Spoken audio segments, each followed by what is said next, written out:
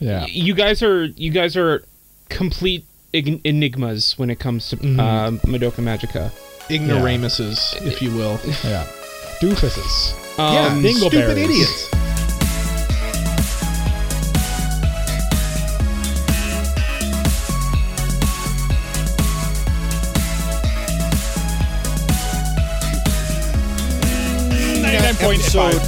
Episode 91. Mari Cromby Weebs. My name is Cole. His name is Mike. His name is Jay. We like anime, and this is episode 91 of the Anime Protagonist Podcast. And on this week's episode, we are reviewing the anime, the one and only, the beloved anime known as, I was going to call it Mari Cromby, but that's not his name. Puella, Magi, Madoka Magica. Yes, thank you. You guys watch Madoka Magica? I watched. Yeah, you better. I watched Dumbbells. Oh, okay. Well, you review Dumbbells. We'll review Madoka Magica. Okay, how about we do it at the same time, though? Yes. Yeah. Yes. We'll see how similar the shows are. Here's what we're going to do. We're going to mute Mike while Jay and I review Puella, Magi, Madoka Magica. Oh, so it's just your dream episode then? Yeah, then we're going to upload it all as one giant annoying mess. Yeah. As opposed to the normal annoying mess that we usually put out. Yeah. I've been playing a lot of Flight Simulator recently, guys. A lot. I bought a new flight stick. I bought a new flight stick. That's really the only thing that I've purchased. It's a pretty nice flight stick, though. You did say. Reveal it to me, and it does look. How does it compare to the old flight stick? Well, it sticks up my ass a lot more comfortably than the old one. Yeah, that is a feature that you do need. Yeah. Yes. Well, I mean, it is quite. When you think about it, shapely. What is the point of a flight stick if not to put it in places a flight stick should not go, or should go in this case? It should go. I mean, if they didn't want it to go there, why did they make it shaped like that? Yeah. Yeah, it's true. Yeah, it's true. That's sound logical. Yeah, it's just like a microphone. What? Yeah, flight sim. You know, I've just been kind of holding off on playing games. I've actually, before we started playing, I was playing Genshin Impact as well. So we'll see you guys in a few months. Oh, you're back in the Genshin. Do you know what I actually saw today, Cole? Actually, not today. It was like yesterday or the day before. Honkai Star Rail Genshin sequel. Right now, it's on the PlayStation Store. If you want to play PS5, you sign up for the testing run. It is open to all right now if you want to be a tester for PS5. So PS5 coming very soon. Very soon. It is on the PS5 store. I have subscribed to it and added it to my wish list. There you go. So now I'm just waiting for the actual release. But that was getting into my segue, Michael. I am very excited for Honkai Star Rails. And it got me thinking, what games are you guys excited for? What games haven't you played? Like what games are on your the periphery of your vision? Okay. And they're almost there. You're about to grab them, whether they're out now or not. Excuse me, because I know Mike. Mike's the kind of guy he holds off on getting new games, which is understandable. I'm not giving you a hard time about it for once. That's shocking. For once, but just this one time. Everybody gets one, right, Jay? Everybody gets one. Everybody gets one. I'm waiting for your 5 minutes. 5 minutes from now, you guys are going to just destroy me, probably. Yeah. Well, I don't know. It's the way she goes. Yeah, but I was just wondering, what games are coming out? What games are out that you want to try out? Jay, what say you? I mean, Jay, if it was like a game you wanted to play and maybe wanted to talk about on the podcast, what would it be?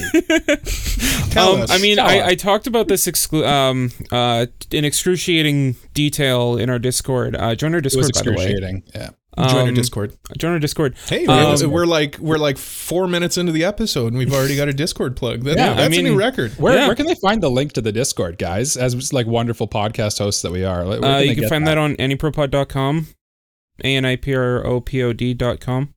Yeah. It's also in the description of where you're listening to this. Yeah. Beautiful, beautiful baby. Yeah. But yeah, That's apparently right, we're talking to you. Yeah, you. Yeah, let's let Jay talk about his game. No. We need to talk about how lovely these listeners are because they are lovely. They are lovely. They truly are. Quite lovely. Jay's been playing Nekopara, everybody. Yeah. With the nudity patch. Yeah. Yeah. No denial. Well, I am looking forward to a visual novel. Okay. but it's not Nekopara. Aniplex just announced that the remake for Tsukihime is coming to the West in 2024, and I am beyond excited. For those of you who don't know what Tsukihime is, it is another visual novel by Type Moon, who did Fate. Ooh. It's the other big Fate property. It's the other big Type Moon property, which was actually done before Fate Stay Night. Yeah. Is it's it the other white mate. Is it as confusing as the Fate series? No, because there's only one. Okay, beautiful. Love it. There's only one, but they're like pseudo-connected. Like everything kind of takes place in the same... I mean, they're multiple routes, if that's what you're thinking. No, I mean like...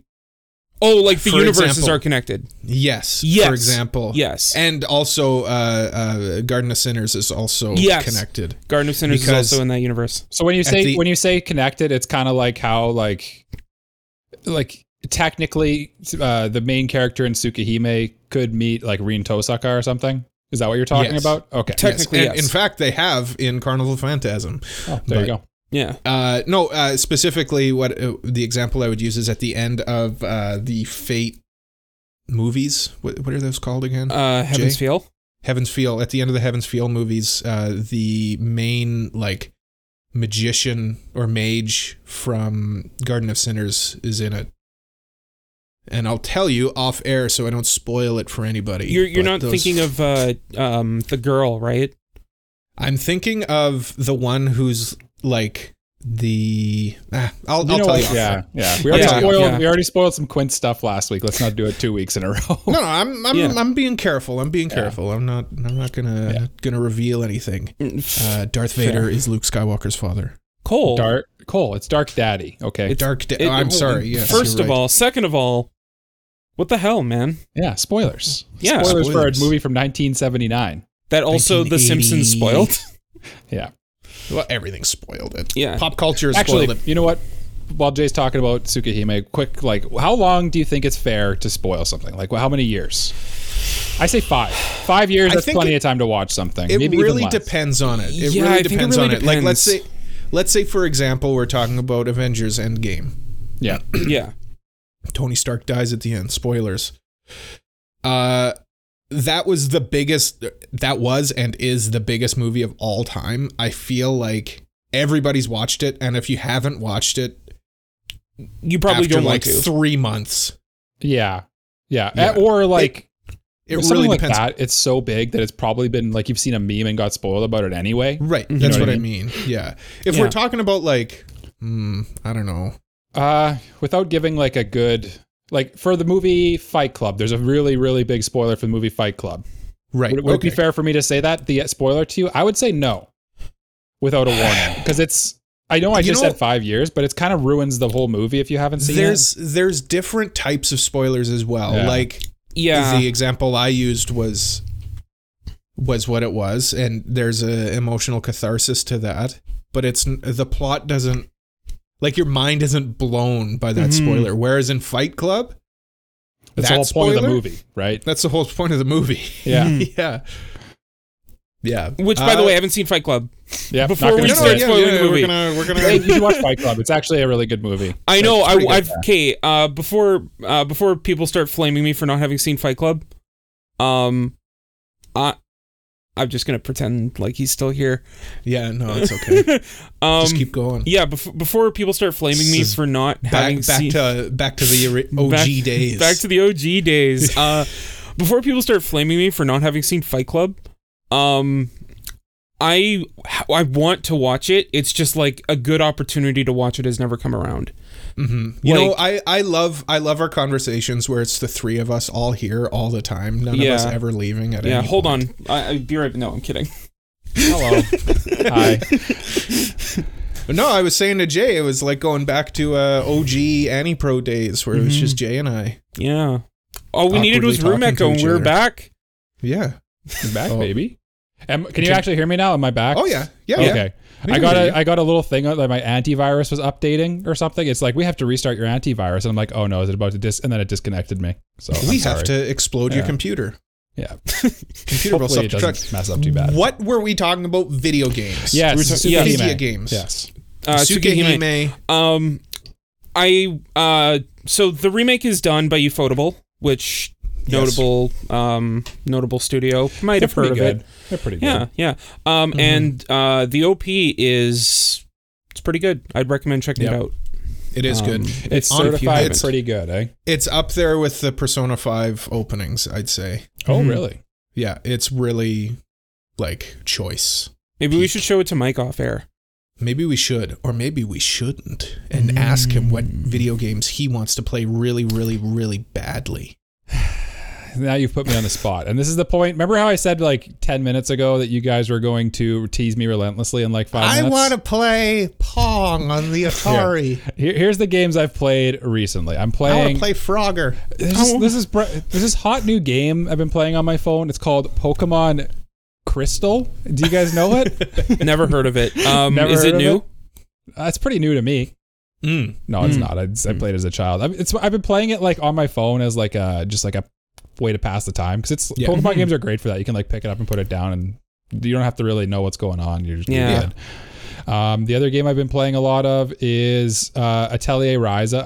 I'm like in the final grind where you're like about to go beat the final like level, you know what I mean? But you have to kind of like grind a bit to get there. Yeah. It's just standard game stuff. Yeah. And then the other game I've been playing, I played it on the plane while on my way to Ottawa last week, was Danganronpa 1. So in other words, like the newest game I've been playing is like 4 years old. Honestly, and then the oldest game I'm playing is like 20 years old. Mike, you gotta just set aside your realism and dream. What are you dreaming of playing? Oh, I can dream. You can dream. You can dream. pop any game into This is your a PS5. world of dreamers. Oh, you know what? I think I know the next game I probably want to play, honestly. There's two games I'm excited for that are coming up soon. Tell me right now. The first game is a little game. Have you guys heard of a game called Final Fantasy VII Remake? I have heard of that. In fact, I've played it.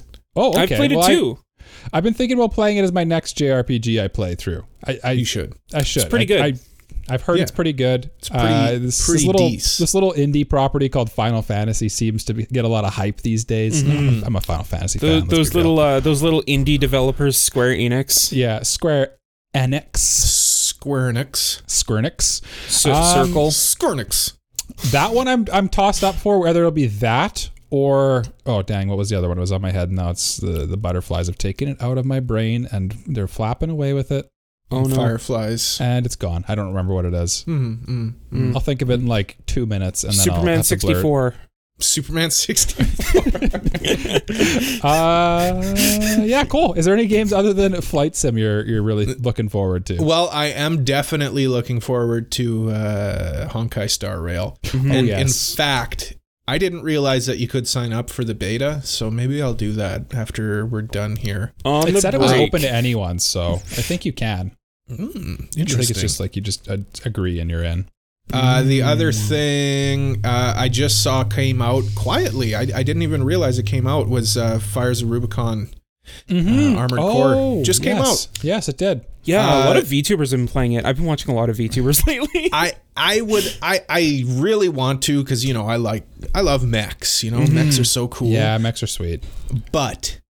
But listen to me, my friends. I am also a rage gamer, so a game like that will probably induce anger the likes of which this earth has never seen. That Cole is very, very rage heavy when it comes to video games. You don't even have to add when it comes to video games. No, I've gotten better, I think. You should see the way he looks at us, listeners, as soon as we're off the air. That's it. That's the look. That's the look. That's it. That's the look. That's the one. Take a screenshot. If you're watching it on YouTube, take a screenshot. That's how he looks in off air. Look of love. Yeah. He's just like Grumpy Cat for real. R.I.P. to a real that's one. That's right. But yeah, Armored Core. Honestly, I really want to play this game, and I'll play it some point in the future. I don't know. It looks cool. Like it's Armored Core 6 from software. Yeah, Armored Core 6. I think it's 6. Fires of Rubicon. Yep, that's correct. I don't know. Yeah. I don't know. Maybe it's got an easy mode, so I can play it. I doubt it. It's from software. So. Can I tell you guys like a revealing thing about me, like an embarrassing little secret? What's that? I've never played a from software game in my life. Yeah. I'm scared of them. I've played all of them. Bloodborne's probably the hardest one. Whoa. Okay. Hey, Mr. Big Hands over here. I mean, I don't know. Whoa. Show us your feet. Not yet. Not yet. We're 277, man. Oh yeah, that's right. Though I'm not wearing socks today. You're just gonna tease us like that. Yeah. You're gonna drop a nugget like that. You dirty dog. The only Souls-esque game I've ever played was Nero. Neo. Nero. Isn't it Neo? Oh, I'm sorry. It is Neo. Yeah, you're right. N-I-O-H. Okay, yes. I'm glad Jay corrected you there because I'm like, what game is that? I've never heard of it. It's Neo. Okay. And I couldn't even get past the tutorial. I remember you sent me a text when you got it, being like, "Oh yeah, I got Neo. I'm looking forward to trying it out." And then you sent me a text like a day later. I stopped playing Neo. Yeah, no, I knew. I didn't rage. I didn't rage. I simply uninstalled the game. Yeah. For the health and safety of your PlayStation 5 and controller and walls. Yes, I simply thought, no, thank you. Considering the fact that you smashed your not to pieces, but like you hit your controller against your desk. Oh, you should have seen playing Cole's old controllers. Just playing Demon Slayer with me. Yeah. The graveyard that the controller graveyard that I've contributed to is vast and unending. Yes. Yeah, I was probably like the other than like submersible companies, I was probably like the lead purchaser of disposable like cheap controllers.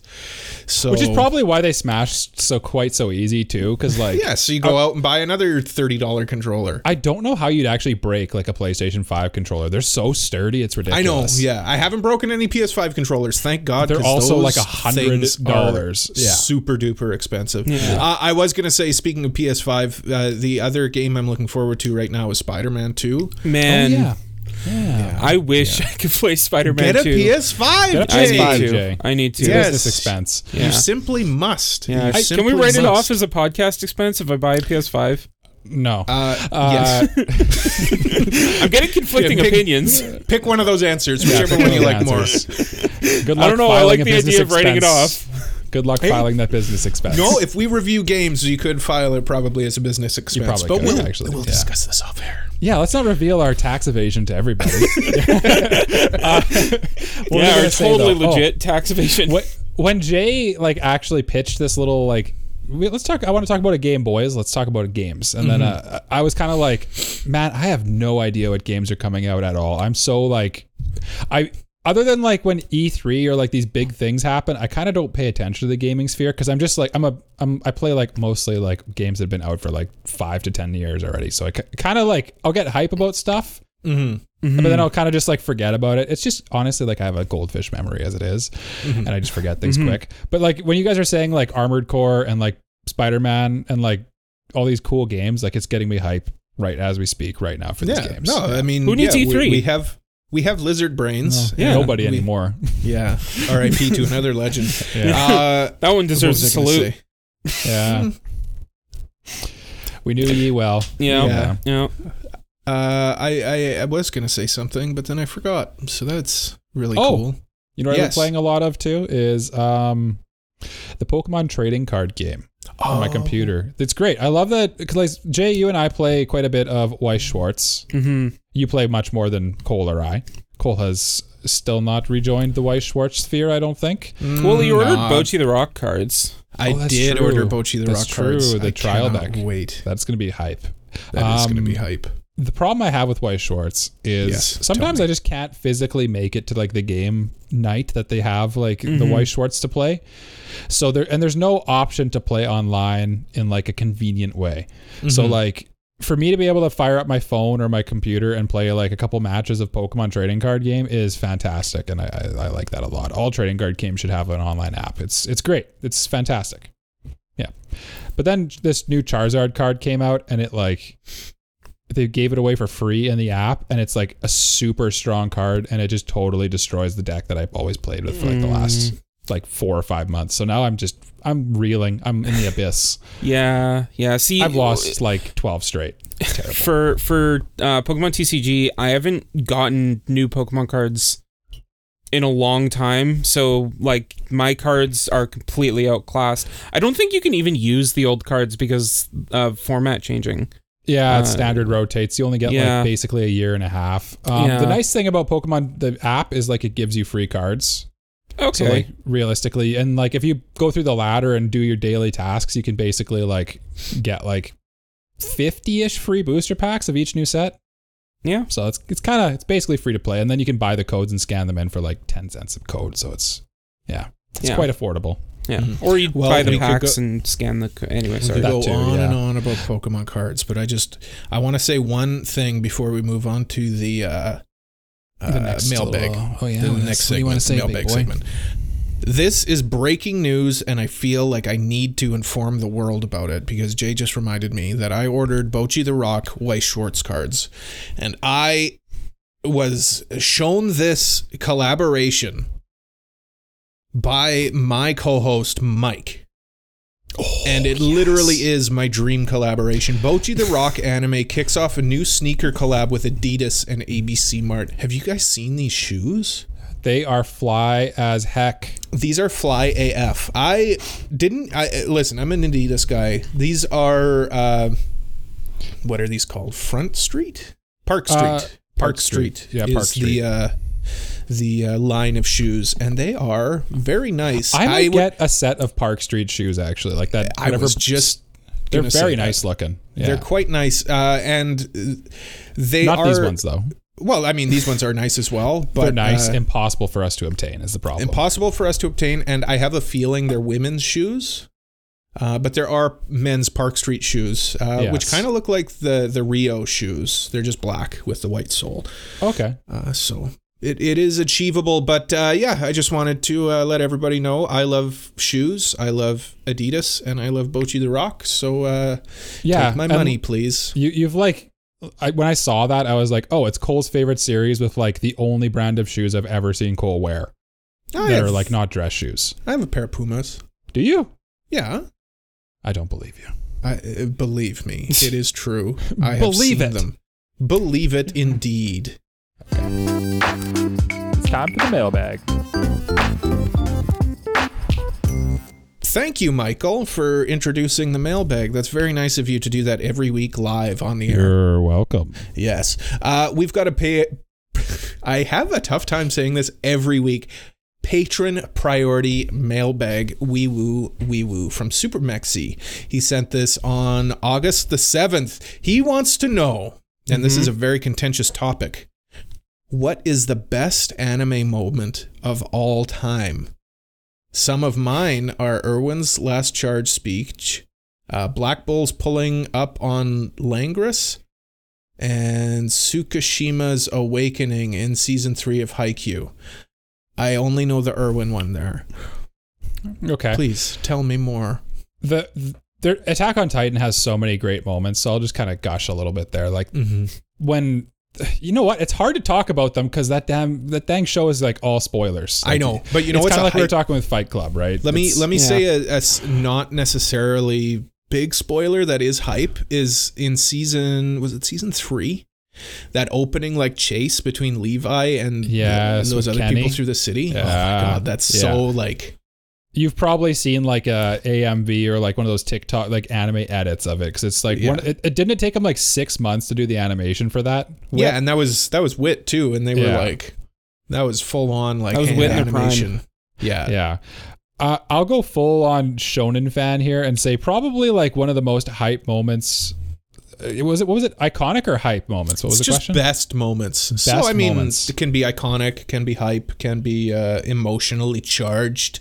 I think in Naruto, I don't normally talk much praise for Naruto, but like for me, the peak of Naruto is like when in the Pain fight, when Naruto starts going like berserk and like starts taking down Pain. Mm-hmm. That's pretty sweet. Like I remember watching like edits of that like before I even got into anime. I'm like, this looks sweet. Like this is cool. You know what's sweet about that one is when Naruto shows up at like the like last possible moment and he's in like Sage mode. Yeah.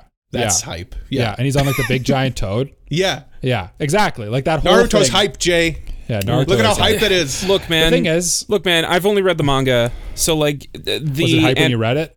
It was decent. I don't know. You need that music. Yeah. This was a post One Piece world, so like I held it up against One Piece because it's another one of the big three, and One Piece was just so much more hype for me. Like, for example, when Luffy puts his hat on Nami, and and like that's up there. She first asks him to help her. You will see that in the One Piece live action. That's apparently like one of like the pivotal scenes in it. Yeah. Oh, that's big news. Yep. Apparently, it might be good. I mean, it looks like there's a lot of passion put into it, which, like, hey, if it is good, I'm happy. I'm not going to complain. I will. Cole will definitely hate it. I don't think it's going to be like the best thing people have seen. I think it'll just be like good, if that makes sense. Yeah. Sorry, I didn't mean to get us off topic. We are talking about best anime moments. Best anime moments. Yeah. I mean, like in terms of iconicness, I mean, you gotta include Goku going Super Saiyan for the first time. Oh gosh, yeah. I mean, speaking of, that's really hard. Or that, or Luffy going Gear 5. Shut up. It's Goku going Super Saiyan. I'm sorry. I'm a One Piece fan, but it's Goku going Super Saiyan. Or the Akira slide, like the. Yeah. Well, that scene is done. Jay are Akira haters, so that's... I know, but it's so iconic. It's such an iconic thing that you have to acknowledge it, regardless of whether or not you love Akira. Yeah, exactly. Or the Major like falling out of that building in Ghost in the Shell, and then she like covers up her face and she turns invisible. Mm-hmm. I can't picture it. I'm not a Ghost in the Shell guy. If I showed you, you'd be like, "Oh, that scene. I know that scene." Cole will get this one, but Jay might not. Is like in every Gundam series, there's always the scene when like the Gundam is first revealed, and it like just like a crazy action shot, and then it shows the Gundam, and like then all of a sudden like the horns on it kind of flash, like you know how they always have like the gold V on the top. I always get I go berserk. The best one. The best one of that is Unicorn. Yeah, when it like transforms and then it like strikes that pose. Oh yeah, you know what? Just purely the Unicorn Gundam transformations are always like I could watch that over and over. It's awesome. You know me, I love gushing about March Comes In Like a Lion, but that scene where Hina is like being defiant about standing up to those bullies when she's like crying, it's great. Jay, I feel Kana like Hanazawa did a great job on acting in that one. Yeah, no, I'm honestly, while you guys are talking, I'm just like spending all my time trying to think of scenes. If we're filing through the Rolodex. If we're talking about Supermax, you mentioned Haikyuu, and for me, one of my favorite moments is like the final point in Karasuno versus Shiratorizawa. Yeah. Just that like that last point. I think it's like it was tied up.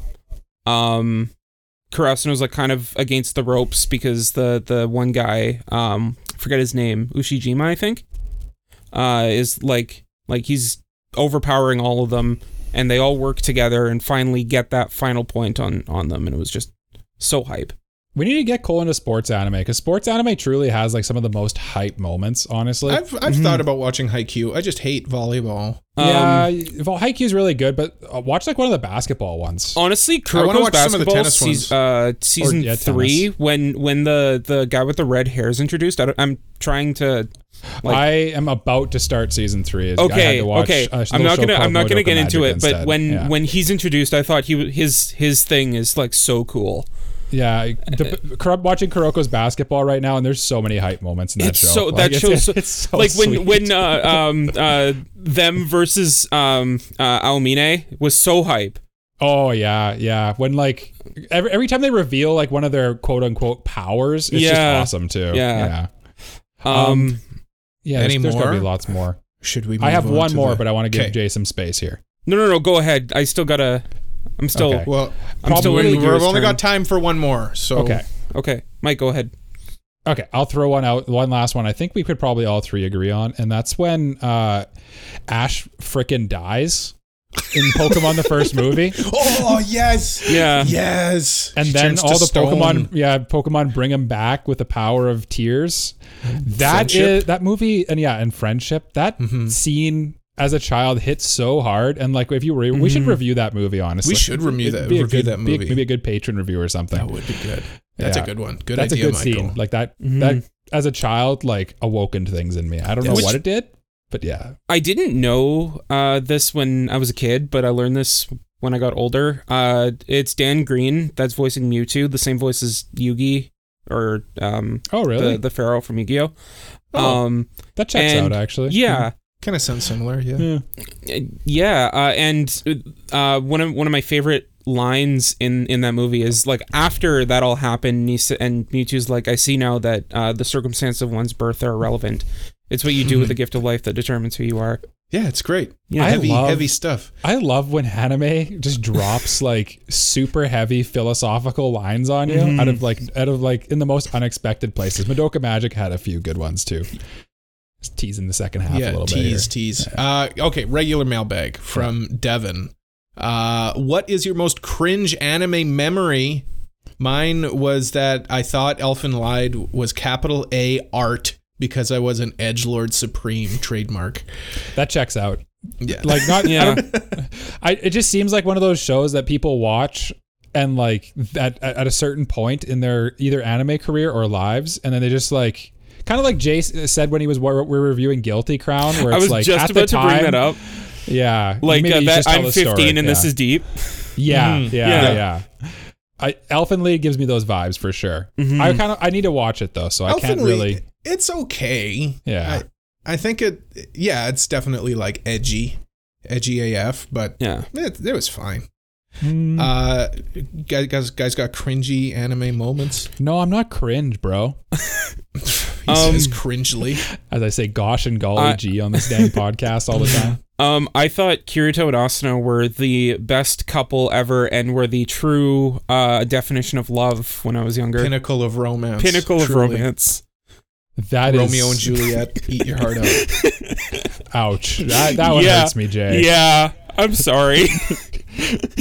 I don't know. Ooh. Hey, we're airing our dirty laundry here. That's fair. I mean, fair. hey, you asked for cringe. I'm getting you cringe. I mean, this is a judgment-free zone. Please. I'm trying to think of like because the thing is like I don't really get particularly embarrassed, so it's hard for me to like think of what's. Can you guys think of things that I've done that are cringe?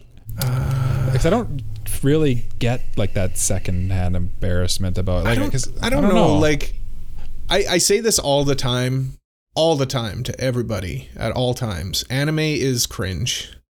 Yeah, well, I think just like I love it for that aspect of it because like it takes all kinds to love anime. You know, we've got the like closet anime fans, and you've got the like real in your face ones. I don't know. Cringiest, I don't know, when my brother walked in on me watching the toothbrush scene for the first time from Monogatari. And him, Cody Bot of all people, going like, what is this? And he's a pretty like liberal person, right? Like, he's a certified weirdo. Yeah, he's a robot for sure, right? Like, yeah. Probably my cringiest thing is that I genuinely enjoy dubs, maybe, and a lot of people find dubs cringe. That's pretty cringe, and bro. I'll stand up for dubs. I think the thing that a lot of people don't like about dubs is they reveal how cringy anime can be, because it's in your own language and you just understand it better. And I don't think people like to hear that, but that's just kind of a hot take that I have. For me, the reason like I prefer sub is because like when dub actors do it, and no discredit to the dub actors, I know they're doing the best they can, but like it sounds like 30-year-olds trying to be kids. And like, also they try to do like the noise, anime noises, like the and it just doesn't work in English. It just doesn't work. Not quite, not as good. No. It's just kind of that lost in translation thing. Yeah. The best dubs are ones like Madoka Magica here, where it takes the source material and adapts it in a way that makes sense. Yeah, it's pretty tame. I mean, I'll stand by K-On! Has the best dub of all time. Code Geass is a pretty good dub. Code Geass does have a good dub. I've never heard you guys compliment dubs before. Can you guys tell me some more of your cringy moments, though? Starting an anime podcast, definitely be up there. Very cringe. Giving Guilty Crown a 10 out of 10, thinking it was super deep. Yeah, that's pretty cringe. Yeah. I have a feeling that there's a few of my early shows that I've watched that I'm going to come to regret too.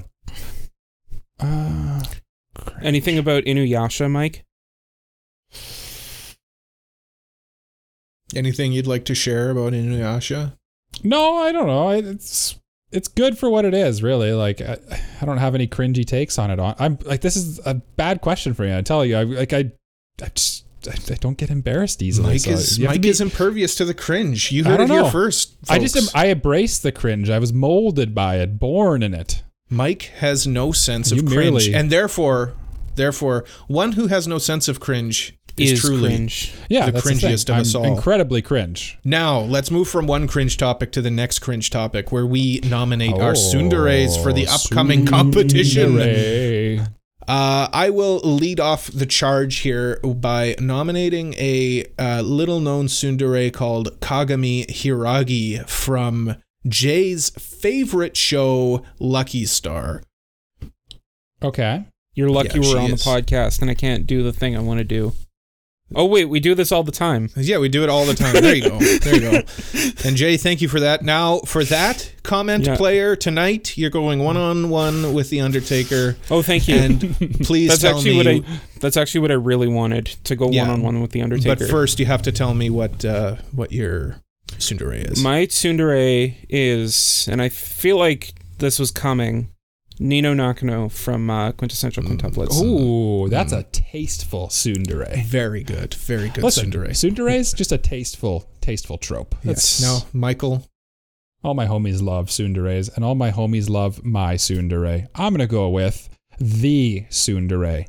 The original. The one that most people think of as the original anyway, even though it's not really. I'm going to go with Asuka Langley Soryu from Neon Genesis Evangelion. You know How do you get more tsundere than How do you get more tsundere than that? Because that was going to be my nomination, but I figured somebody would probably nominate her. I was worried that you would, and I was kind of scrambling to come up with another one off the top of my head. I've already got a second one for next week, to be honest. honest. There's lots. Yeah. There's lots of tsunderes. There are a lot, yeah. Let's name all the tsunderes. Let's go. You like tsunderes, Michael? Name all the tsunderes. Okay, Taiga. Naru Sakawa from Love Hina. Noelle Silva from Black Clover. We're going to listen to Mike list all of the tsunderes through this whole break. I list the PS5. Yui yes. Anyway, I say... Kaguya Shinomina from Kaguya-sama Love is War. Break. Sagiri Amino from Yuna the Haunted Hot Springs.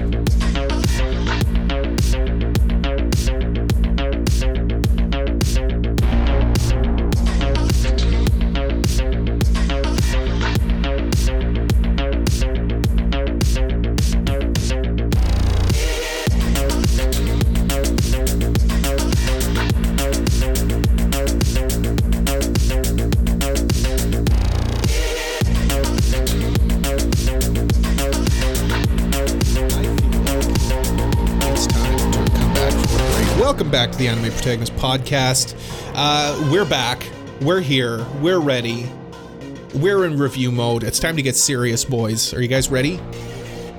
I already said we're ready. I don't know why I'm asking you. We're obviously ready. We are reviewing the 2011 anime by the studio Shaft known as Puella, Magi, Madoka, Magica after you, the listener, voted it as our listener choice review. Thank you so much for voting. Thank you so much for voting. We appreciate you.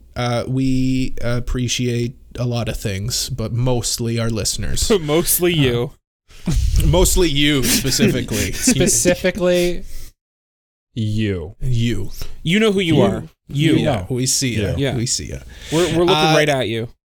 Yeah, this show is a show, an anime. In our script here, if you will, it says that someone is supposed to explain the review structure. So at this point, this is where one of us explains the review structure, I suppose. Where we had like a main host that. If only we had like a main host who's figuring out how the Yeah, so basically, the way that we do reviews is we try to go over spoiler-free to begin. So we'll talk about, the setup, who's it for, ED, OP, all of that good stuff. Then we have a major spoiler warning. We always warn you before we go into spoilers. At which point we'll dive deeper into the plot, talk about some twists and turns that happen through the show, and then we'll grade the show based on our patented. We do that before the spoiler review now. The spoiler warning. Sorry. Yeah, you're right. Yeah, so our rating system is a little bit different than most places. Most places would do a 1 out of 10 or a 1 out of 5. We do the protagonist being the best, antagonist being the worst, which is really ultimately it's a 1 out of 5. So we just like to be weirdos, and we like to be different. We're extra, and we are stupid. We are built different, as they say. But the first thing that we like to do in our reviews is predict what our co-hosts thought of it. So I want to start with Michael. Why don't you predict what Jay and I thought of the show? Okay, well, to be fair, I already know what me and Cole think of this show because we've both watched it before. I think all three of us know what the two of you think of this show. Yeah, like it's almost, I feel like we've raved on air about liking this show I feel like it's more really interesting to guess what I think of the show because I'm the only one who hadn't seen it before today. It's like it's a travesty you haven't seen it until today, I will say that. Yes, and literally today. You finished it. I finished it today. Yes, I mean that's on brand. That's on normal Jay stuff. Yeah, and I mean, peek behind the curtain, our famous segment. Peek behind Annie Pro's curtain. Lift the kimono, Cole. Lift the kimono, if you will. We were supposed to record yesterday. We postponed recording to today, and Happy Jay Monday, took full everyone. advantage of that. Mm-hmm. Happy Monday. Honestly, it was at the mercy of Jay. So you know what? That was his gift, is he had an extra day to watch the show. Yeah, and if we had reviewed it yesterday, I also would have just finished it today. So, yeah. You know what? Anyway, Jay, I think it's one of those ones where he sees the merit of the show, but maybe it's just not like his cup of tea. What about me? Kind of like Odd Taxi. I think Cole loves the show. Yeah. Well, I think I'll predict the thoughts here. Okay. Jay, I think Jay liked it. I think with a show like this, Jay's the resident edgy boy on the podcast. That's the thing that might push it into the like tier, is if it was in the right vein of edgy for him. And I feel like Jay. I think Jay would have enjoyed it. I mean, not to spoil my thoughts on it, but like this is a show where I would really struggle to find fault with. And as for Michael, Mike, I think didn't really like the show that much. Yeah. And really, really wants to take it out on the listeners for forcing him to watch this one. Yeah. Jay, what do you think we thought? Well, this was probably the most difficult prediction we've ever done for the show, because you guys are complete enigmas when it comes to Madoka Magica. Ignoramuses, if you will. Yeah. Doofuses. Stupid idiots. Losers. Which is why I am predicting that you both absolutely hate this show. Like, I'm not talking like, oh yeah, and this isn't for me. I'm talking like, I'm gonna go on, I'm gonna go on a Reddit and post like a 8,000 word essay on why this show is terrible. Kind of. I don't like this show. You saw my essay? You saw our essays that we co-wrote? Yeah, that's why I'm making this prediction. Mike and I wrote our review essay ghost style. Like, I had my arms wrapped around him typing. Yeah. Oh, I think you were talking like you had a ghost writer do it under under he's your referencing name, like a 1990s. No. I know it. I know. Yeah. Okay. I before we reveal our actual thoughts, listen, we're having a good time here, but stop, because it's time. I forgot that it's my duty to reveal our next review. What's the show even about, Cole? No. Next review before we reveal our thoughts. I just want to drop some hints for everybody, and then they will guess up until the end of the review, where I will reveal our next review. It's a 12-episode show. It is from Studio Tezuka Productions. It's based on a manga. Came out in 2021, July. Recent. somewhat recently. And my last hint would be I selected it because its next season is actually coming out next season. So that's all the hints for you guys. It's probably enough. I'm sure people will get it. People are smarter than me. I can never like put the hints together in like live time. And it's Rising of the Shield Hero season 2. Oh, that's right. That's right. You're supposed to. Oh, it's Pluto. Okay. Predict co-host. It's Puella, Magi, Madoka, Magica, season 3. Shut up. It's time for me to explain the background of this show. It's a pretty famous show. Like I said, it's by Studio Shaft. The whole concept of it is, it turns out magical girls are real. And they become magical girls by forming contracts with this cute little cat-like thing. And they battle witches, which are kind of like paper mache. The art in the show is really one of the standout features. I mean, what could possibly go wrong in this situation? It's just a colorful, cutesy show by Studio Shaft. Yeah, it's great. It's one of those shows where it disarms you because you kind of watch it at first and you're like, oh, it's just like your typical magical girl stuff. It's cute and stuff. And like it looks very like 2000s magical girl shoujo stylings. And then it like completely subverts all the tropes and just like rips everything you thought you knew and just destroys it. It's coming in from the top rope. It's giving you the people's elbow. It's giving you some sweet chin music. You're in for a wild ride in this show. This show is a very interesting take on the mahou shoujo genre. Oh, definitely. Absolutely. Sure. Absolutely. Yeah. It's definitely a subversion of the genre for sure. Yeah. And this one, like regardless, as if you're digging like the first episode or whatever, like this one you must watch 3 episodes because you simply must, because if you're not digging it after the 3rd episode, then you're free to drop it. But if you started and watch 1 or 2 episodes and not the 3rd, you kind of won't get it. Like, I think that's where it really. By episode 3, that's when you get an idea of what the show's basically going to be about. Yeah. I mean, who's this show for? You guys, who like, is this for the magical girl fan or is this for somebody who? I think it's for. Isn't? I think this show is built for someone like me. Honestly, like. I'm a guy who enjoys dark fantasy. Like if you like Berserk, if you like Devilman Crybaby, if you like dark stories that are not necessarily like happy all the time and they make you question things about the world that like surrounds you and all sorts of just basically make you ask questions about everything.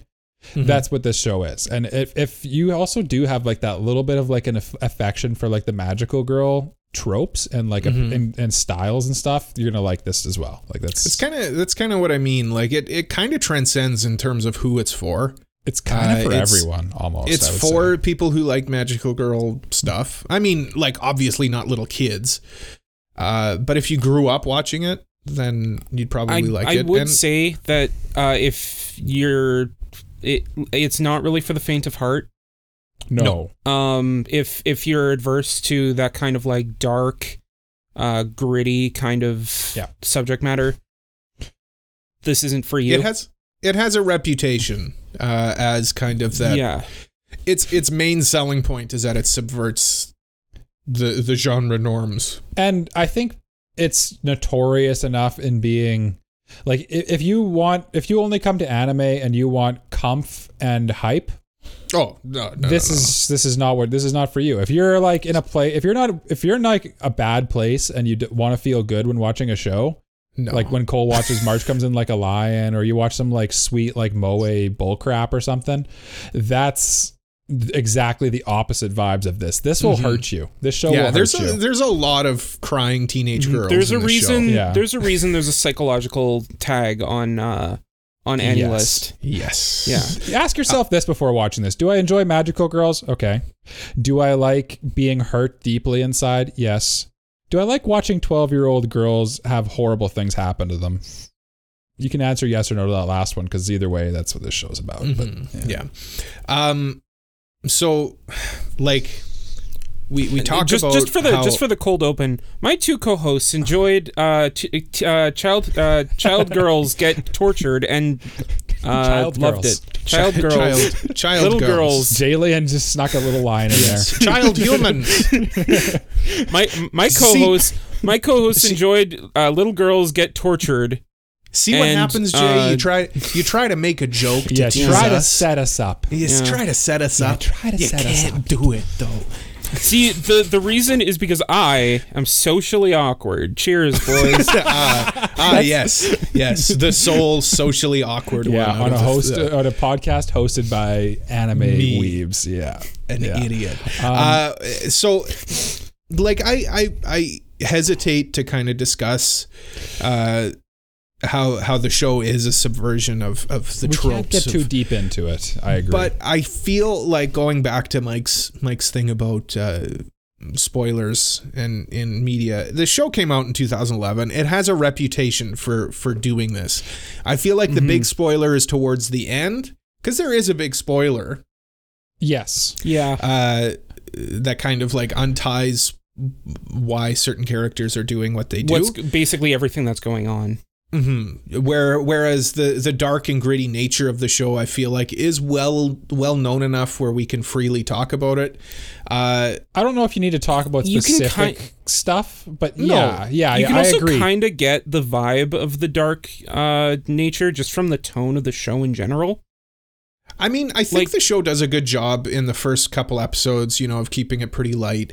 There's action scenes for sure, but the opening sequence where with Madoka, like literally the first shot you see in the show where Madoka and Homura are like battling and whatever, it kind of does a good job of just showing you right then that like this is not necessarily like fun. Maybe you're not watching Card You're not watching Sailor Moon.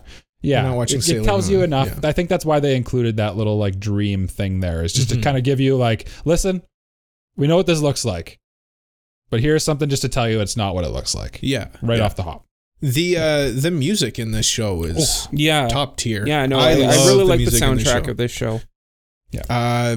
I love one thing I do want to say before we get into the OP is just with regards to music, because the ED is what is initially an insert song and then becomes the ED of the show. And I love how the show flips the ED on you at the point where the show reveals its true colors. I think that's a very intentional thing too. I think 100% it is. And it's the first ED that they show is very like magical girl, right? Like it's very like positive and kind of almost like happy. And then all of a sudden it's like, no, this is the real ED now. Yeah, the bad thing happens and then you get dropped into like just this darkness in the ED. And I love that ED. I love that second ED. It's so simple, but it's so cool, It does a good job of capturing the tone of the show, which I think the show in general does a good job of capturing the tone that they're looking for. With the direction's fantastic. The direction, which I mean, it's our boy, it's our boy Akiyuki Shinbo. Yeah, it's your boy. We're getting head tilts. We're getting head tilts in this one. Watching this, like there were so many head tilts, and I just kept thinking of Cole and his affliction for head tilts. I mean, this is Shaft at its finest too. Like just writing, voice acting, editing, direction. It's a well-made show. Well-made show with a well-made OP. I love the OP in this show for the simple reason that it works before the tonal shift and also after the tonal shift. It kind of does it all. Yeah, they toe the line and it works either way, whichever way that you're viewing the show. I do agree, but like as an OP itself, I'm not really the biggest fan. I like the first shot of the OP. Where she's like in that like kind of like sea or whatever. It's raining. And it's raining. But like the OP in general, it's all right. You know what, Jay? I'll actually kind of agree with you on that. I will echo you on that, because I truly think that like the OP, it's when I think of this OP, there's only like really a couple things that I think are like truly awesome in it. And it's just like that like main hook of the song. that main melody just gets so stuck in your head, and it's so iconic, and it just instantly makes you think of Madoka Magica. But like on a whole, like this song's not making it on my Annie song playlist. You know what I mean? No, I wouldn't say that. I would say that it is. I don't know. It's a good OP. It is a good OP. Don't get me wrong. I'm just saying it's not. It's a great Madoka Magica OP. Is to borrow a line from Jay. But I just don't see myself ever really, unless I'm like, I kind of crave a little bit of Madoka Magica. I'm never like looking this one up on YouTube and watching it. I'm never going to listen to this song on its own, really. I could watch the OP. I know what you're saying about the song, but I mean the I'm OP not even really rating it as the song. When I commented on me thinking that it's just okay, I was looking at the OP as a whole, and like it does have its visuals are kind of. It does have its like cool moments. Like I said, I like the first shot, but it doesn't really do anything. The weird shots of like Madoka like just doing kind of like zany activities in the background too is just kind of like, I don't really care about that.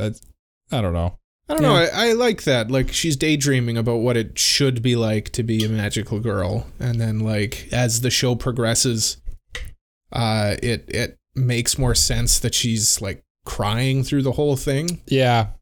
And you think it's just because she's embarrassed, quirky maho shoujo show, but no, she's crying because it's not a very fun thing that they're being involved in. Yeah. So it really like unfolds itself. Also, the lyrics by the end of the show, like for the final ED, it plays the OP song, and you're reading the lyrics along with it, and you're like, oh, these are very meaningful towards the end. That's one thing is I when I watch shows, I try not, especially for reviews, I try not to like read the lyrics until I'm getting like near the end of the show, because a lot of the times like the lyrics usually fit the show very well and can like really put a lot of like emphasis on the show. Like both the OP and ED, like they are clearly there for a reason, right? Like, and I'm not here to say that like, they serve no purpose, they're terrible, but no, if you were to ask me, are they the best things I've ever seen for an OP and ED? I would agree with you, Jay. Yeah. And then I do appreciate when the ED changes up too. That's a cool thing. Yes. I do like when that happens in shows, so I did appreciate that. There is a third ED in the show as well. Yeah. You guys picked up on it. That's it happens a little spoilery. Episode 10, I believe. Yeah, it's a little spoilery, so maybe we'll... It's very spoilery. But there is a third ED. We'll just say that. And it works, I think. I mean, it's literally just like a still shot of something and a different song. Yeah, but... Yeah. You know, you got to take it in. There's kind of like more of a meaning behind it, which like I get. But it yes, Mike, I do. In context. Yes, it do hit different. Sound and animation. I mean, I've already kind of gushed a little bit about the animation in this show. I love Shaft. It's a well-known piece of lore on this podcast. I love Shaft, and like I said, this is quintessential Shaft. This and like Monogatari are like peak Shaft for me. I think when you say you love Shaft, Cole, which also is a hilarious thing to say to somebody, that you love Shaft. I do. I know. I love Shaft. It's just a funny sentence. What's what? Yeah, I just think it's just a funny sentence. That's all. That's what I'm saying. I don't get it. Jay. When you say that, I think you should actually caveat that as I love this era of Shaft, because I don't think this is the same, like the show, like that Quentin's OVA that's coming out right away. That's not the same thing as this era of Shaft. No, it's not, and that's what I mean. I think it's more like he likes the influence of Akiyuki Shinbo and the people that worked with him on Monogatari. This is quintessential Shaft, is what I'm saying. This is Shaft at their finest. Yeah. Their peak. Their magnum opus. Their magnum opus. I didn't want to call it their magnum opus because that's pretty pretentious. No, I mean, I would argue this could be their magnum opus. I'd say it's Monogatari personally. But then there's Monogatari, yeah. But I would put this on par with Monogatari in terms of just its uniqueness in what it does. I haven't finished Monogatari, so I feel like maybe I'm biased in that way. But like I greatly prefer this to Monogatari. And maybe that's a hot take. I don't know, but I don't know. I can understand that. Monogatari is a very involved show. You need to be paying attention to the whole It's a lot more dialogue heavy than the show. And this show has a dub. Yeah. Well, I don't have a problem with the sub of Monogatari, but the other thing I like that this show is like a tight story. Yeah. You know what I mean? Mm-hmm. It's just very tight. And very tight. We talked about the sound, and I think this show, you can't really go through this show without mentioning the sweet like insert music that this show has too. Oh, it's great. Like, the OP, and it's on par with the OP and ED, and like you said, like the ED is basically an insert song, and it tricks you for a little while. And like the theme, the witches, the music when they go into the witches' dens and stuff is like, it's awesome. It's like a sweet little like tribal vibe with like a bit of techno, and like it's clearly the sound when they go into the witches' den kind of clues you into that this is not pleasant. This is not necessarily something to be underestimated, and it just feels uncomfortable, and it puts you on guard a little bit. Yeah, and the witches, the mazes is probably what I would like where you're talking about Monogatari versus this show in terms of magnum opus. I mean, this show is so creative everybody's so creative. It's just like I think the compositing is just really well done. Like, I mean, you have incredible. like the layers of like one character's art style versus like the regular art style of the main cast, and them on different planes being like fighting each other, and that's all interesting in like a world of like a different art style, and like it's all really well done, I think. And like all of the art styles are like unique and interesting, and still like they all work and are great. Like it's really great job by Shaft and Cole's boy there. Yeah. Technically, in technical terms, the show's really well done. Yeah. I can already tell a little bit. Jay's like trying to dance around his true feelings a little bit, like his emotional feelings by I'll get to it. I'll get to it. You can see the hints, you can see the cracks forming here. I'll get to it. Yeah. I will say the world building in this is good. I won't go too deep into the world building because I feel like the major world building is massive spoiler. Massive spoiler, but it does a good job of it because it comes out of nowhere. But it does, but not in a bad way. The hints are there, but you couldn't have solved this mystery before the reveal. Yeah, if that makes sense. But like it all makes sense when it is revealed. It makes sense when it is revealed. Jay, there's no way you predicted like the big ending twist. Yes, I did. No way. I did. No. Episode 3, I predicted it. Not that one. No. We'll talk about that in. How many episodes before dropping would you binge this or nah? Again, I'd say I would go one further than you guys. I would give it to episode 4. When the tone changes, and then you need that extra episode in the new tone to kind of get your feet. That's valid. Your footing. And I would think that this is a great binge, to be honest. It absolutely is. It's very good with the cliffhangers at the end of the episodes. Jay, what say you? How many episodes? I'd say 3, because I think like if you once you have the idea of what this show is going to be about, you'll have an idea of whether or not it's for you. Yeah. Especially like because of how episode 3 ends, it kind of gives you an idea of the kind of imagery that this show is going to present as well. Yeah. Like by the end of episode 3, you kind of have the whole picture of like kind of what to expect, I would say. And for that reason, I'd stick with the 3. I think it'd be very hard if you're digging the show to not watch the 4th episode, and then probably also the 5th and 6th and 7th and continuing on. But like, I could see someone watching 2 and dropping it, and then you'd like try talking to them about the show, and they're like, "What are you talking about?" Yeah, what do you mean? Yeah, I just wasn't in the mood for a Sailor Moon copy. Yeah, it was too Sailor Moony, and I just couldn't. You have permission to strike them in the nose. Strike them down in furious anger. Yes. Well, let's talk about characters. So, I mean, any standout characters to you guys? I mean, I really like how even the characters themselves are kind of inversions of what you expect. You've got your, your main girl, Genki girl kind of thing, but she's also kind of not really knowing where she should be in her life. So she's kind of a little bit depressed about that.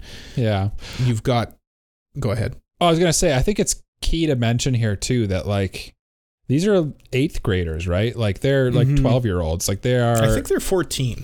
I think they're 14. I don't know. Yeah. Maybe the age has got. They're mixed middle up schoolers. There. Yeah. But yeah, they're very young. Like it is almost important to remember that like when the backstories and like the characters here are revealed, they are like literal children, right? Like.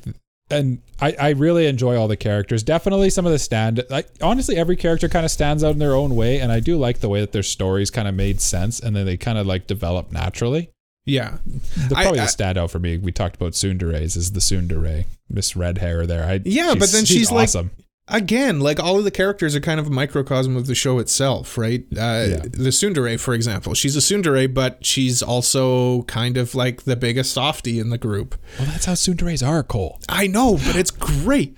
And then Madoka's kind of like a Genki ripoff of Shinji too. She's the Genki girl, but then also she's kind of like trying to find herself, and it's so. I love this show, guys. I love it.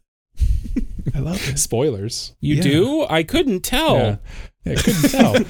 Yeah. Jay, what did you think of the characters? Let's get to the dirt here. Yeah.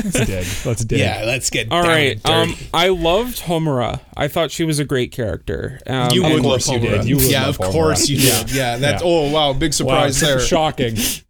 Jay loves the kudere. Love it. Yeah. Oh wow.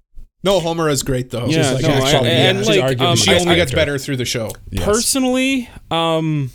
Well, I'll get into that in spoilers. You know what? I'll get into that in spoilers. But one thing is supposedly the sequel movie has I've seen that if you're a Homura fan, Jay, the sequel movie is like mandatory watching.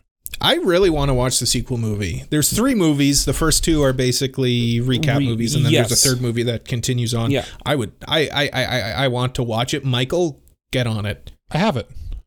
Good. Yeah, I have all Perfect. 3. The movies are, the first 2 are recap movies, but they're with all new animation and voice acting. Yeah. Oh, really? Yeah. Yeah. So like the animation is like basically they brotherhooded it. Yeah. Yeah. It's really. Yeah. How does it get better? I don't know if it gets better, but it's just different. They clean it up. I'd say. Yeah. Well, character design, I mean, Jay was talking about Homura though. Sorry, I cut him off. Well, no, he said he didn't want to go into it too deep because he wanted to save it for spoilers. Mm-hmm. I mean, the character designs in the show are iconic. Again, like Kyubey is kind of that perfect amalgamation of the cutesy like there's always like the cat from Sailor Moon, the cat from Luna. Sailor Moon, whatever his name is from Cardcaptor Sakura. I do not remember a pet from Cardcaptors, but that's he's just because the little yellow dude. Oh, I have not Kiro. Kiro, thank you. Kiro. I have no idea, no clue. I'm thinking of what in Inuyasha. There's one too. He's like Kirara. A little pixie boy, kind of. No. Little pixie boy. Are you talking about Cole?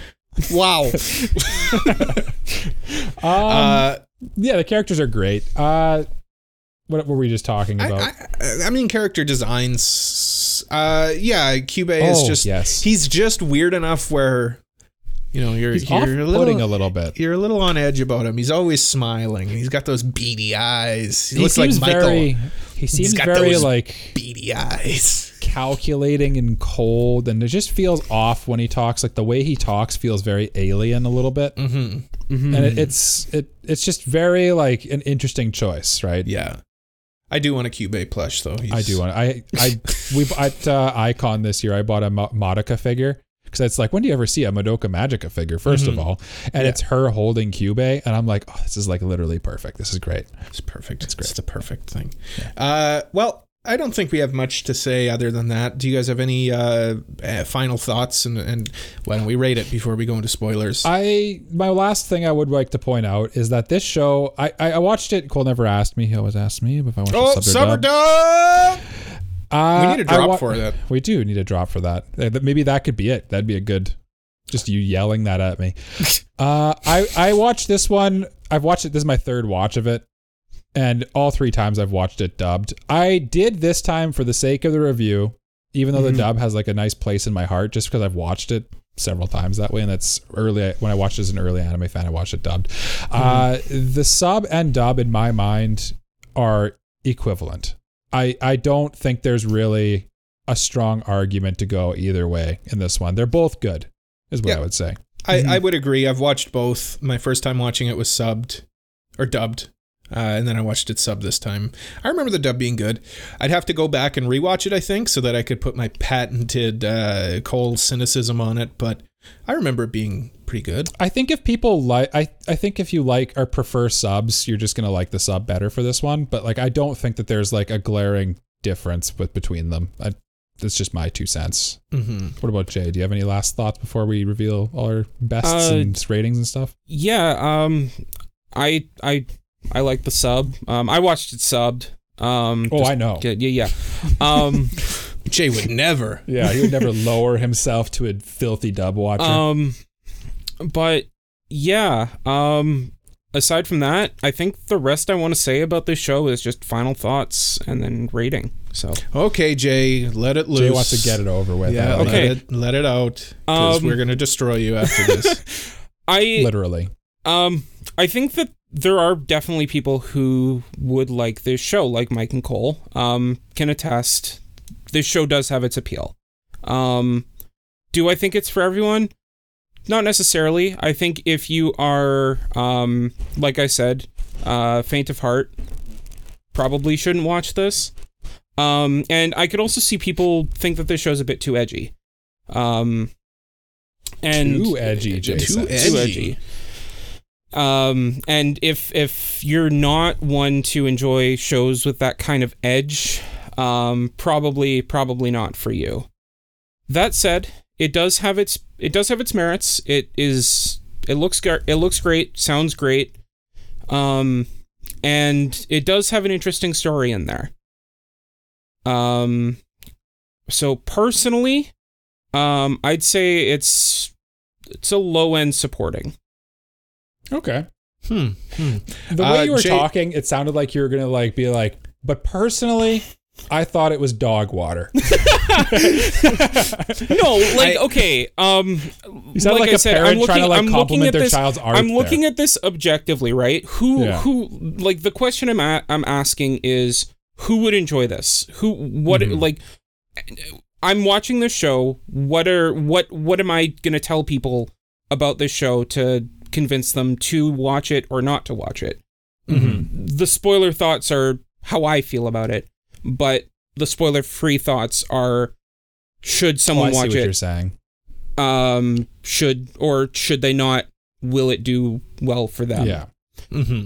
So taking myself completely out of it, right? But your rating factors in your enjoyment of the show, right? Kind of. Yes and no. You've stunned me. I don't know what to say to that. Okay, well, Jay, you've given us our rating, but we need you to tell us who your best boy and best girls are. Well, I'm a bit Homura. Homura for best girl. For best boy, I'm a bit. I kind of don't really have a choice. So I will exercise my right to choose Kyubey. Yes, very good. Okay, you know what? That's valid. Because is there more than one? There's the other boy the girl Sayaka, or the boy that Sayaka did the thing to do the thing. Yeah. Gross. Yeah.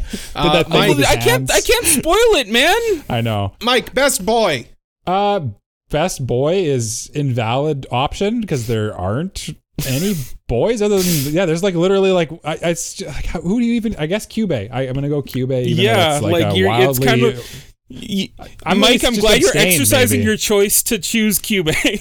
I don't know. Exercising your right to choose Kyubey. If I could, I would abstain in this choice. Reluctant choices of Kyubey. What about best girl, Mike? Best girl. I kind of teased this earlier. I really enjoyed almost all of the characters in this show. I thought they all were compelling, and I thought they all had really interesting stories and cool character designs. But listen, boys, listen to me. I need to tell you something. I got a soft spot in my heart. I got a fever. And the only prescription is more tsundere. And that's why I'm going to go with tsundere. I forget her name right now. Red-haired girl. Such a good girl that you forgot her name. Listen, she's always eating something. And I Kyoko love... Sakura. Kyoko. That's it. Yes. And she's always eating something. And I love eating stuff. So she's on the same wavelength as me. And she's just good. Food? She's feisty. I do like food. She's just feisty, and I like a bit of feist in my tsundere. So that's why she's Mike's favorite musical artist. Feist. Yes.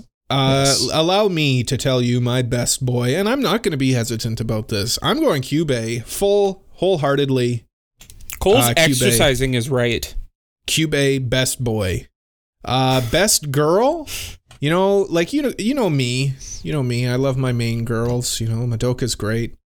Actually, all of them are great. Sayaka's great. Kyoko's great. But I gotta go with Jay on this one. Homer, by the end of it, I feel like is the most... She's the most compelling character out of all of them. Compelling, yeah.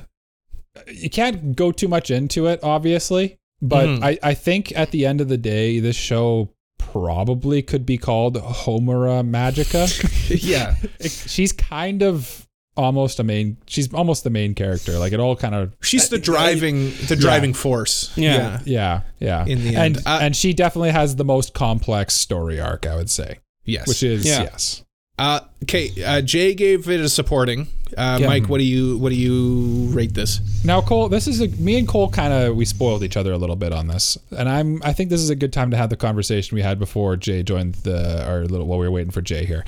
I previously had rated this one on my Annie list like an 8 out of 10, and I figured that was fair.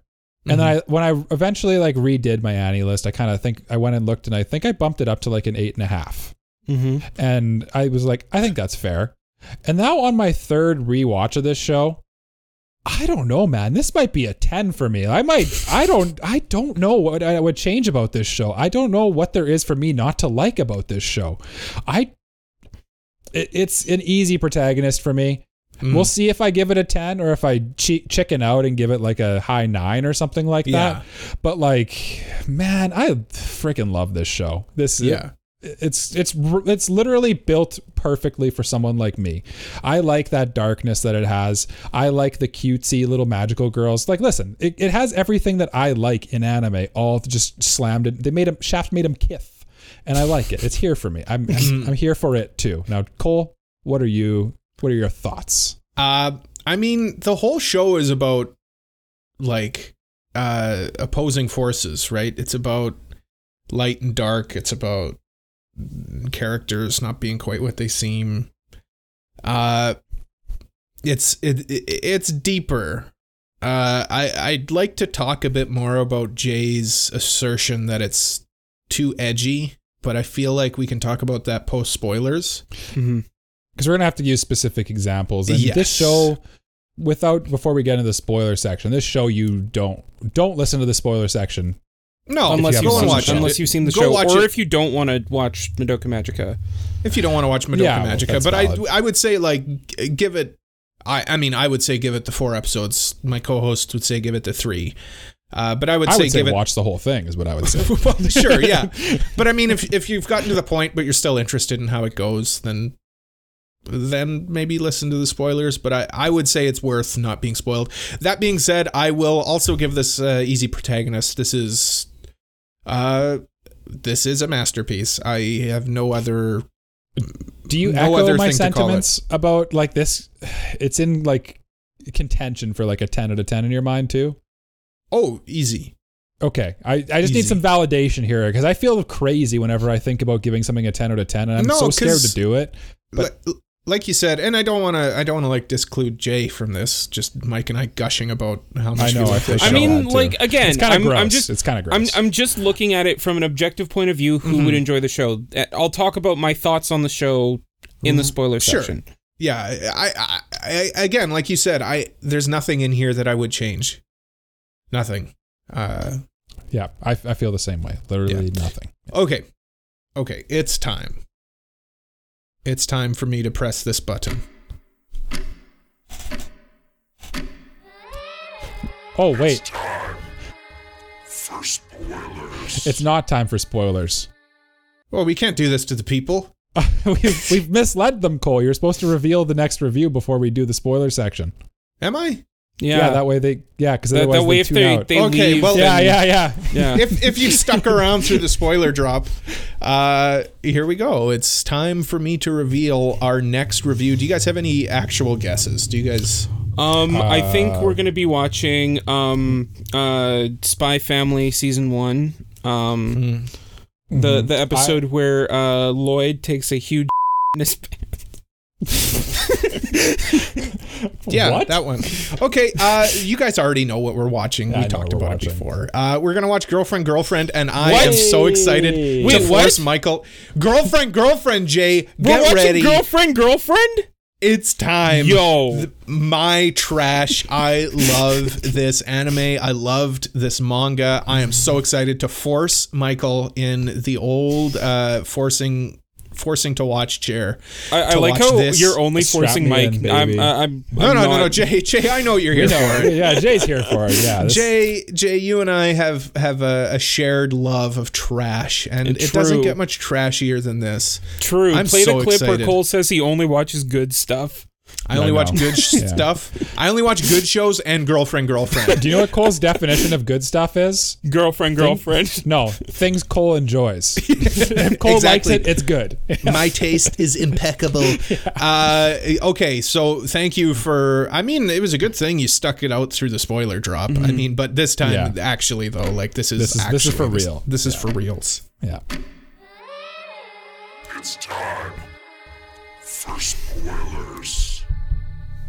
Spoilies. It's to be fair, spoily time. To be fair, like I feel like this will be our highest watched review. People have watched it before. They presumably watched it for the podcast. Yeah, and then we'll get a bunch of comments saying how like, oh, you guys don't know what the hell you're talking about. That's valid. We don't.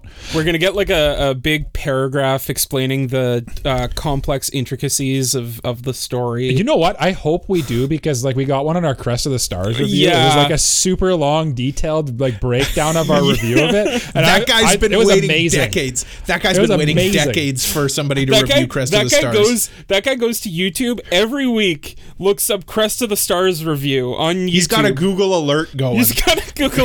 Honestly, man, like I respect it. That's awesome. Yeah, that's love. Honestly, like that's amazing. Yeah. If you're still listening to our podcast somehow and you were the one who left that review, you're sweet. You're a sweet person. You're awesome. Yeah, you are up there among. It's a testament to how much it meant to us that we still talk about you all these weeks later. That's right. Mm-hmm. Yes. Yeah. Now, Jay, why don't you tell us about how edgy this show is? How edgy the show is, so I can absolutely destroy your edgy take. I'm gonna preface this by saying I didn't say that I thought it was edgy. I said I can understand why people would think it's edgy. Mm-hmm. Okay. I mean, it is kind of edgy. It is edgy. Like, I mean, there was that scene where what's her name? Sayaka is like killing that thing and she's laughing maniacally and being like, oh, I don't feel pain. Ha ha ha ha ha. It's a classic trope. Yeah. And literally, and then it went straight into the ED. And literally when I watched that scene, I started laughing because I was like, this is so ridiculous. She's having a mental breakdown. Yeah, it was like a mental breakdown. I know, but like I just like she wasn't cackling because she's so powerful. She was cackling because she's like, I'm losing my mind. Yes, I'm dying inside. I know, but still, like it still felt very, very edgy to me. I think, Jay, this is a good show where like if you're not 100% along for the ride and you're not vibing with it, it just doesn't hit in the way it's supposed to. And like it seemed like that's a perfect example of it, where you're watching it and you're kind of like, if you're not like feeling what Sayaka's feeling and you're not vibing with it, that does come across as like stupid and silly. I think that like a lot of that was how I felt. Like Madoka, for example, I had the same reaction to Madoka, and I wanted to mention this in our spoiler-free section, but I kind of forgot. I had a very similar reaction to Madoka that a lot of people had to Shinji in Evangelion, where they're like, just get in the robot. It's kind of like, the point, though, right? I know, but like it wasn't like get in the robot or like become a magical girl. It was more like pick something, stop being so indecisive. And like the point of it is that Kyubey is slowly trying to force her to be a magical girl. Yeah, Kyubey's kind of like setting everything up the whole way through, he's like, right? Yeah, he's like playing 3D chess, trying to push her to it. And like me, I'm like, I saw it instantly. I was like, he's doing it. And I was just thinking to myself, like you have two sides telling you two different things. Just figure it out. Stop being so annoying and stop crying over everything. Which sounds heartless, but like, genuinely, it just annoyed me. It just annoyed me. That's what you're actually supposed to feel, I think, Jay. Just annoyed? Like, no, honestly, I think so, yeah. Madoka makes her decisions. Were you both annoyed? No. Then you didn't react the way it was supposed to be. Madoka made her decision not to become a magical girl, but then was coerced into it because Kyubey kept saying, you have to, you have to. But she didn't. You have to, you have to. And then she did. But she didn't make a decision not to be because she still kept involved. But she still kept involving herself in She kept involving herself because her friends were putting themselves in danger. So she wanted to like make sure that they weren't. Yeah, but what was she going to do? It doesn't matter. That's just how she felt. Sometimes you just support your friends even though you don't really, you just kind of just are along for the ride, right? And die? Well, yeah, I guess that could have happened, but she was being protected, right? I think the point is, like, honestly, I really think the whole point of this show is for Madoka's journey from being like kind of like a crybaby, like she can't really commit to anything, she just kind of is along for the ride, and then like the crescendo of the show, like the point where it really like is the climax is when Madoka talks to her mom and she's like, no, I'm going to go help. Sure, I have to do this. Well, the whole thing is that like it's about her slowly coming to make that decision, right? Because like at the beginning of the show, she has that discussion with her mom, and her mom says like sometimes you need to do something bad to show that to show your friend you want to do something good. Yeah, in an impossible situation, sometimes the only way out is to do something bad, right? Right, like, but if you're helping someone. But it was more like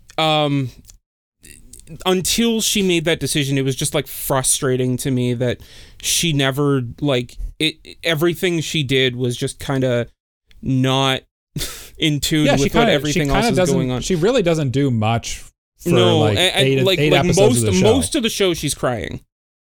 Yeah. You know, and like, I don't know. Stuff's happening. That's a valid reaction to what's happening, to be fair. Yeah. And look, I'm not saying that it's an invalid reaction. I'm just saying that like it annoyed me for most of the show. And now, like at that point I was just like, okay, I'm not vibing with this.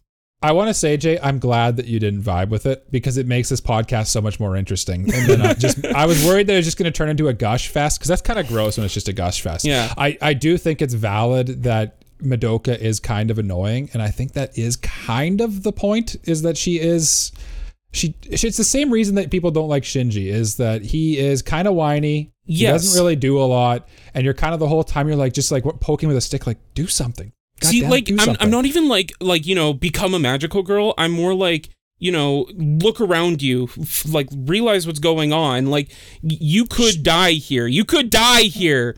Yeah, but that I don't. People do that all. She's just kind of like wants to support her friends, right? But the point of the show is that her making a decision finally for once. Yes. For herself. Yes. The decision. Yeah. But I'm not saying that like she doesn't come to a decision. I'm just saying like it just frustrates me that it takes her so long, and it frustrates me that like. Anyway, sorry. How do you guys see the decision? Is it a good decision in the end, or is it a bad decision? Which decision are you? Deciding to become a magical girl. Her wish. No, it's a good decision.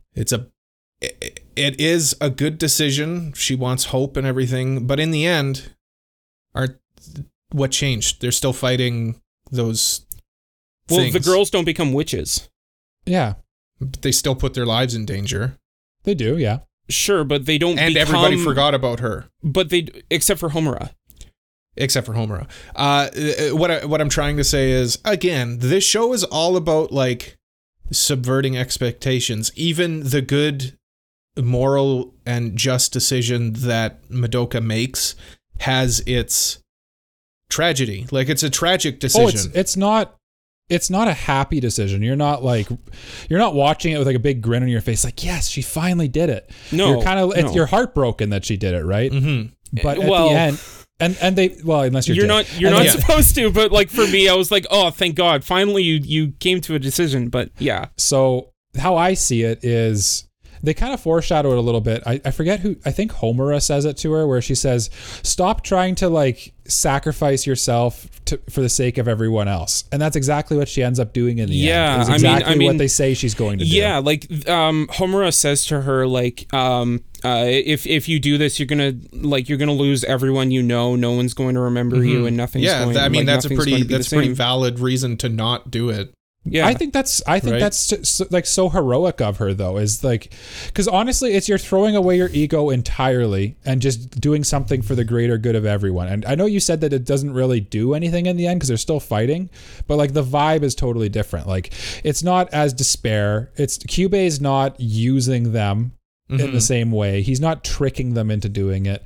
They're not becoming overwhelmed with the despair. It's just when they like their soul gem eventually like runs out, they basically just cease to exist. Yeah, it just shatters and they die, right? Instead of turning into a giant witch and then killing their friends. It's a totally different dynamic, and like I feel like that is. I think I understand where Cole's coming from, because like he, like, at the end of the day, they're still in that like risking their life to be a magical girl kind of situation. It's not a happy ending. The overall point I'm trying to make is that, like I said during the spoiler free section, was characters aren't what they seem. The plot isn't what it seems. Oh, I can say that now. Keep going. Okay. But yeah, keep going. But like, I'll say it once you're done. Try not to interrupt. Cole, challenge level 100. And the victory that's achieved at the end isn't quite what it seems, because you think you go through this big catharsis of Madoka going to meet all of her friends who've passed, and talking to Homura and how Homura will remember her and all of that, and you're like, okay, happy ending. Oh, no, it's not quite a happy ending. These magical girls still have to fight some other thing that the universe created that needs to be taken care of. But the things aren't as dangerous either, too. But anyway, regardless, that's my point, is that even in victory, that there's still, it's not quite as great as it seems. This show's all about shades of gray, right? It seems black and white, and then it's not. Now, Jay, what were you so excited about? Okay. So you were talking about like how nobody could have predicted the twist or anything. Episode 3, when the blonde girl dies. Mommy. Yes. She's an angel. Mommy's an angel. Zero's producer son probably loves her because she's a short-haired blonde girl with the name Mommy. Yes, absolutely. Yes. Yeah. The moment she died, I looked at my screen, paused, and said, he's throwing magical girls into the meat grinder, isn't he? Well, that's not much of a prediction. When you said I predicted it, I assumed you meant like, I predicted that Homura Kyubei is like traveler. Homura is a time traveler, and Kyubei is like what's the word? Emotionless, like, thing. Well, like, yes, Kyubei is throwing into the meat grinder, but not out of like malevolence, of just Kyubei's like a pure apathetic, like he has no feeling. Yeah, he's just like I kind of understood that, like when like they die and he's still like, so do you want to be magical girls? I still need to hear your wish. So like I did But like that slowly pieced together the next episode when things for him just continued on. But also, the instant reaction was he's throwing people into the meat grinder. I'm defending Kyubey as a utilitarian. I totally understand where he's coming from. Listen, Cole, I have to just tell you something right away. As soon as you say this, such a controversial opinion, Kyubey, I'm a Kyubey apologist as well. Because listen, well, when he says like there's it's such millions... a good moral question, right? They're saving the universe by killing a few, in Kyubey's mind, like animals. Well, he doesn't even say that they're animals. He says, he does. He compares people to cattle. No, but then he says we treat you better than cattle. Like we realize that you have a consciousness and all of that, so we try to keep that in mind. But what he's saying is like, what is the cost of one or two lives save the universe, right? Versus billions and billions of lives in the universe, and that his species has kind of helped them to develop into what they are. Also, he even says, like, frankly, you'd still be living in caves naked if it weren't for us. I love that. That was so poignant too. And he's like, so like you're saying that you've brought us to this point. Like, where would we be without you? Mm-hmm. It's like you'd be, frankly, naked in caves still. Yeah. It's like, oh, Kyubey. So are you a Thanos apologist then? Honestly, yeah. No, I'm not, because Thanos, if he's got the Infinity Stones, he could have snapped his fingers and just made twice of everything else rather than destroy twice of everything. Well, that's valid. That's a valid. How do you know that? Because like maybe it's still the Infinity Stones can literally break time and space. Jay, he can do anything, but we're not talking about the Infinity Stones. How do you know he can create matter out of thin air? Because he can. The Infinity Stones. The Infinity Stones can literally create matter out of thin air. Didn't he like create it? Like he made his he remade his planet. Save it for the Patreon bonus episode where we review the entire Marvel franchise. Yeah. The other thing I want to talk about is, what did you guys, when I was talking about there's no way you could have predicted the twist, Jay, the thing I was specifically referencing is that Kyubey is an alien life form and he's been controlling things since the beginning, and that Homura is a time traveler and that she's trying to prevent. When you say controlling things since the beginning, do you mean like he's been manipulating Madoka or society since day one, since we were like apes in caves? There's no way. It's a little Deus Ex Machina-y because it comes, like Cole said, out of nowhere. There's no way to predict that. Like, it's literally impossible. No. I will grant you predicting that Kyubey is the bad guy. But again, he's not. He kind of is, but he kind of isn't. Like, he's just at the end of episode 3. I wasn't even predicting like, oh, he's the bad guy. I literally predicted his method.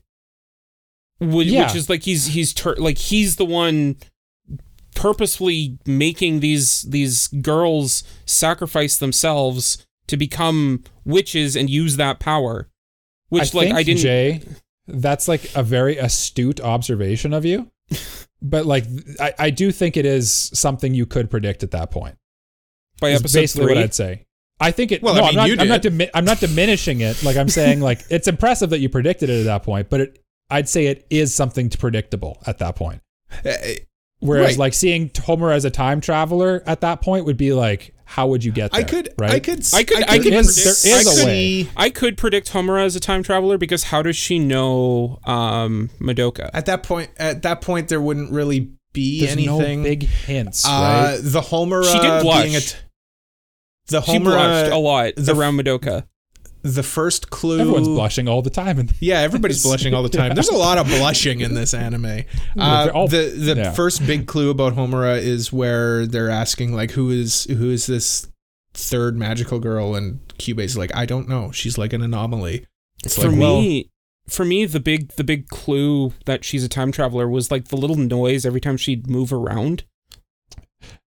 I didn't pick up on that. No. The bubbles. The bubbles was another good clue too. When the bubbles would kind of like, every time that she did her thing, it would show like bubbles. It was frozen in place. And there are like, it does this. That's one thing I love about this show is everything is put together so well that it all, even like the Deus Ex Machina type stuff, like Kyubey is controlling the society since day one. I don't even magical think girls for forever. I do think it's all beautifully built up. That like that even matters for the grand scheme of the story as it is. Like, it doesn't really matter to the story at hand that he was controlling everything from the dawn of time.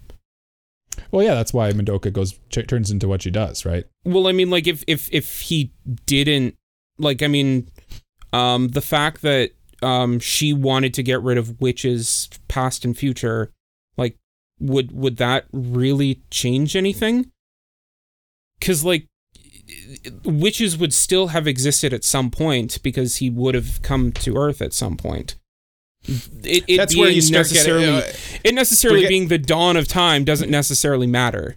We're getting into the nitty gritty of time travel, and time travel. I'm not a huge fan of time travel in general. I like time travel for this reason, but yeah, you can just sit there and talk about. I know what you're saying, Jay. Like in one timeline, they still exist, so she didn't really do anything.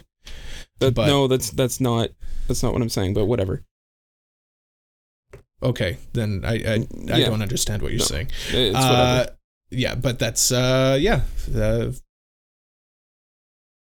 good place to leave off on it then. Are you guys gonna fight? Do I get to watch you guys fist fight over this show? I don't know. Again, I'm not trying to be mean. Like, I mean, I'm not trying to be mean. Like I said at the beginning, I get why people like it. I saw something there. But, like, I think that, like, all of the parts put together just didn't really work for me. But, like I said, Homura's great. I loved her story. I loved, like, how she just wanted to save her friend. Yes. Now. Here's the thing. I disagree with you. And your opinion's valid and my opinion's valid. And I do think that there is a lot to like here, and I think it is laid out very well. Like the way even from like if you go back and watch this from like I watched this for the third time, and I was still figuring out new things about it that I thought were like cool and unique, and like the detail to even go back and have every time that Madoka talks to Homura about like anything, and at first it comes off as just, oh, she's just a grumpy girl. She just doesn't like things, right? She's upset all the time. Like she's just a grouchy girl. But no, she's actually like that because she's done this like thousands of times. And every time she has to watch her best friend die, and then she has to reset in time, and then just see her best friend basically treat her like a stranger again. And it's just eating her up inside and killing her. Yeah, at the end of the day, and then for all of that to add up too, and the whole reason why Madoka has all this karmic balance too, and to be able to become the most powerful magical girl is because of her friend's love. So without Homura, Madoka is not the most powerful magical girl, and it even shows that too, because when in the flashbacks where she originally accepted Kyubey's contract before Homura got there, she was much weaker, right? And she gets like turns into a god by the end because of Homura, and like it's just I don't know, it's poetic. I really like it a lot, and then at the end, so Homura's been sacrificing herself for like this entire time for Madoka's sake, and then in the end, Madoka finally takes action and sacrifices herself for Homura and everyone else. That's just something just so beautiful about that to me, and it's horrifically sad, and it tears at me to like enjoy it so much, and I really want to see what the sequel movie is about, because I don't really know where it goes from here. Yeah. And I get why you don't like this show. I really do get it. Like, there is a lot of reasons to not like it, and if you're not vibing with something, it just doesn't do it for you. It's like when I was watching Guilty Crown. Like, I just could not physically bring myself into the mindset, and then from that point, you're just not going to like it, right? That was another thing that I didn't like about. You brought this up, or you sparked this memory. The exposition I felt like was very dialogue heavy. Just like them explaining everything that's going on, like with how the witches works, and the magical girls, and the soul seeds, and the all that. And eventually I just like kind of checked out, and it was like, okay, I'd rather you show me what's going on than just tell me. I don't know how you would do that though, is my counterpoint to you. right? Like, how would you explain that grief seeds are actually just what happens when a soul gem breaks and turns into a witch? Well, they kind of do just show it. They right? do show it, and then they ask Kyubey after. At that point, like, that's later on in the show, but like, I'm talking about early on when the main like premise is explained. That was a bit slow, and it didn't really like pick up for me until you got to episode 3. Honestly, like the first couple episodes are kind of slow for that reason, because it's kind of it's exposition heavy, and like I think that like that really it really stuck as a first impression. It's sort of the nature of like a show this complex, though, is like you kind of can't have a show like this without exposition dumps. It's kind of like it's sort of the like. It's just like the necessary evil that comes with having something like this. I just think like I just think it's a shame, because like you can I do think like there is a way to tell these kinds of stories, like not necessarily in the exact same way that this exact story was told, but like to the same effect that this story would tell with less exposition. Can you give me an example of, like... I mean, like, what do you mean? An example. What do you mean? Like, where was it exposition heavy? At the beginning, when they're explaining all the stuff about, like, the soul seeds and the witches and how the magical girls have to fight them. I just thought like there was a lot of dialogue. I thought it was handled well. Yes, there was dialogue, but they were, like, there was examples of how it was used. So, like, Mommy was explaining... use the grief seed to absorb the thing in your thing. The thing in your thing. Yeah, but I mean, like, her explaining she does it. Yeah, but I mean, her still explaining it, and then like, and then demonstrating, and then like, it felt a bit bloated for me, rather than like showing it, and then maybe like, it just shows like Madoka's watching her do it, and then it's like, oh, okay, and then maybe it would be like later on, what did you just do, or something. Like, I just don't know if I agree with that, because like I'm kind of a simpleton when I watch things. Like I really, if it's too exposition heavy and it's just like a lot of like, that's probably my biggest thing about Monogatari, is a lot of the times it's interesting dialogue, but it's kind of just like a lot of dialogue and you're just sitting there like absorbing it.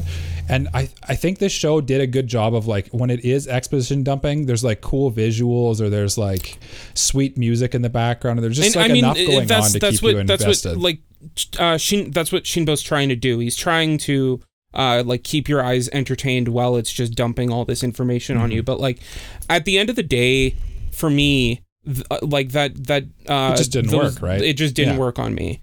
Yeah. And I think it is what it is. Like I said, like all of our opinions are valid here. We're just having a discussion, right? Yes. Again, like I said, I understand why you guys, like I saw the potential in it. But for me, it just like, there were just like little things that like I think didn't really vibe. You don't have to defend yourself, Jay. Like it's cool, bro. Yeah, we're having a discussion. Yeah. I mean, we can't just keep talking around in circles about point, counterpoint, point, counterpoint. It's not a debate.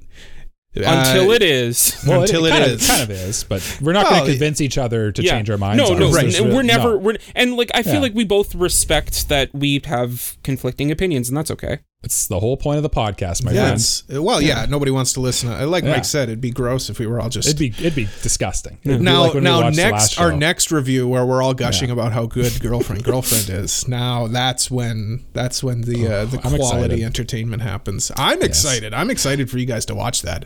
I want to reveal something to you, boys. Yes, tell me. Yeah. So I recently watched all of Rent-A-Girlfriend. Mm-hmm. Pretty much caught up. I'm watching the dub because I'm a gross dub watcher. I was tempted, actually, because I watched Rent-A-Girlfriend to understand the hype. That's what I do that a lot of times to watch things. Mm-hmm. I was tempted to immediately go and watch Girlfriend just to understand Cole's brain a little better. You will never understand my brain. No, but I feel like when you watch something someone loves, you do understand something about them a little bit, right? Yeah. And I'm glad I didn't, and I'm glad I held off. Yeah. Because now I get to watch it with my two boys, and we get to talk about it. And we get to talk about it. By the way, Mike, I'm jealous of you. You're still in the part of Rent-A-Girlfriend where it's not horrible. Yeah, honestly, the hot take, the anime is not as bad as people say. It's not great. It's not Don't good. Get me wrong. It's not good. But like it's entertaining. It's serviceable. Yeah, all right. Save it for the Rent-A-Girlfriend. Oh, we'll review. get there. We will get there. I'm sure we will someday. You guys will punish me with it. That's it for this week. We'll be back next week. But until we come back next week, you can follow us on social media at AniProPod. That's ANIPROPOD. You can follow each of us individually if you'd like. Links to everything is in the description. Leave a like, review, subscribe. Give us a 5-star review and tell a friend all about us, and join our Discord. You can talk to us on there. Links to everything's at our website, anipropod.com, or in the show notes. And if you really like us, why don't you consider supporting us on Patreon? You get some extra benefits, such as an extra vote in our listener choice review. Oh, the next review after this will be listener's choice. So yes. No, we're alternating now, aren't we? Are we? I don't know. We'll talk about it after. We'll talk about it off air. We'll talk about it off air. Join our Patreon. You get early access to new episodes. Access, right. Bonus episode monthly, special thing at the Discord. You get exclusive chat on the Discord. Why don't you join our Patreon like these wonderful people? Mr. Family Guy 36, Elijah Wood, Brain Dead B-Dog, Super Mexi, Peach, and Frama. Thank you all so much for supporting us. We continue to produce these okay podcasts. Do you know who the true magical girls of this podcast are? Us. Our patrons. Oh. Are we the Cube? We're the Cubes. We've corrupted them into serving our purposes. We're taking advantage of their natural state. Yes. And getting rid of all their hope. Getting rid of all their hope until one of them rises up. And then they will break and turn into a witch and destroy us. Yeah. We've got a manga review coming up. I believe it's next week, actually. We're going to be reviewing Goodbye Eri. So do your homework. Make sure you're good boys and girls. Do your homework and read the manga so that you can listen to us review it. But yeah, we'll be back next week. Until we come back next week, we say, as we do at the end of every episode of the Anime Protagonist podcast, bye-bye. Bye-bye. Bye-bye. Bye-bye.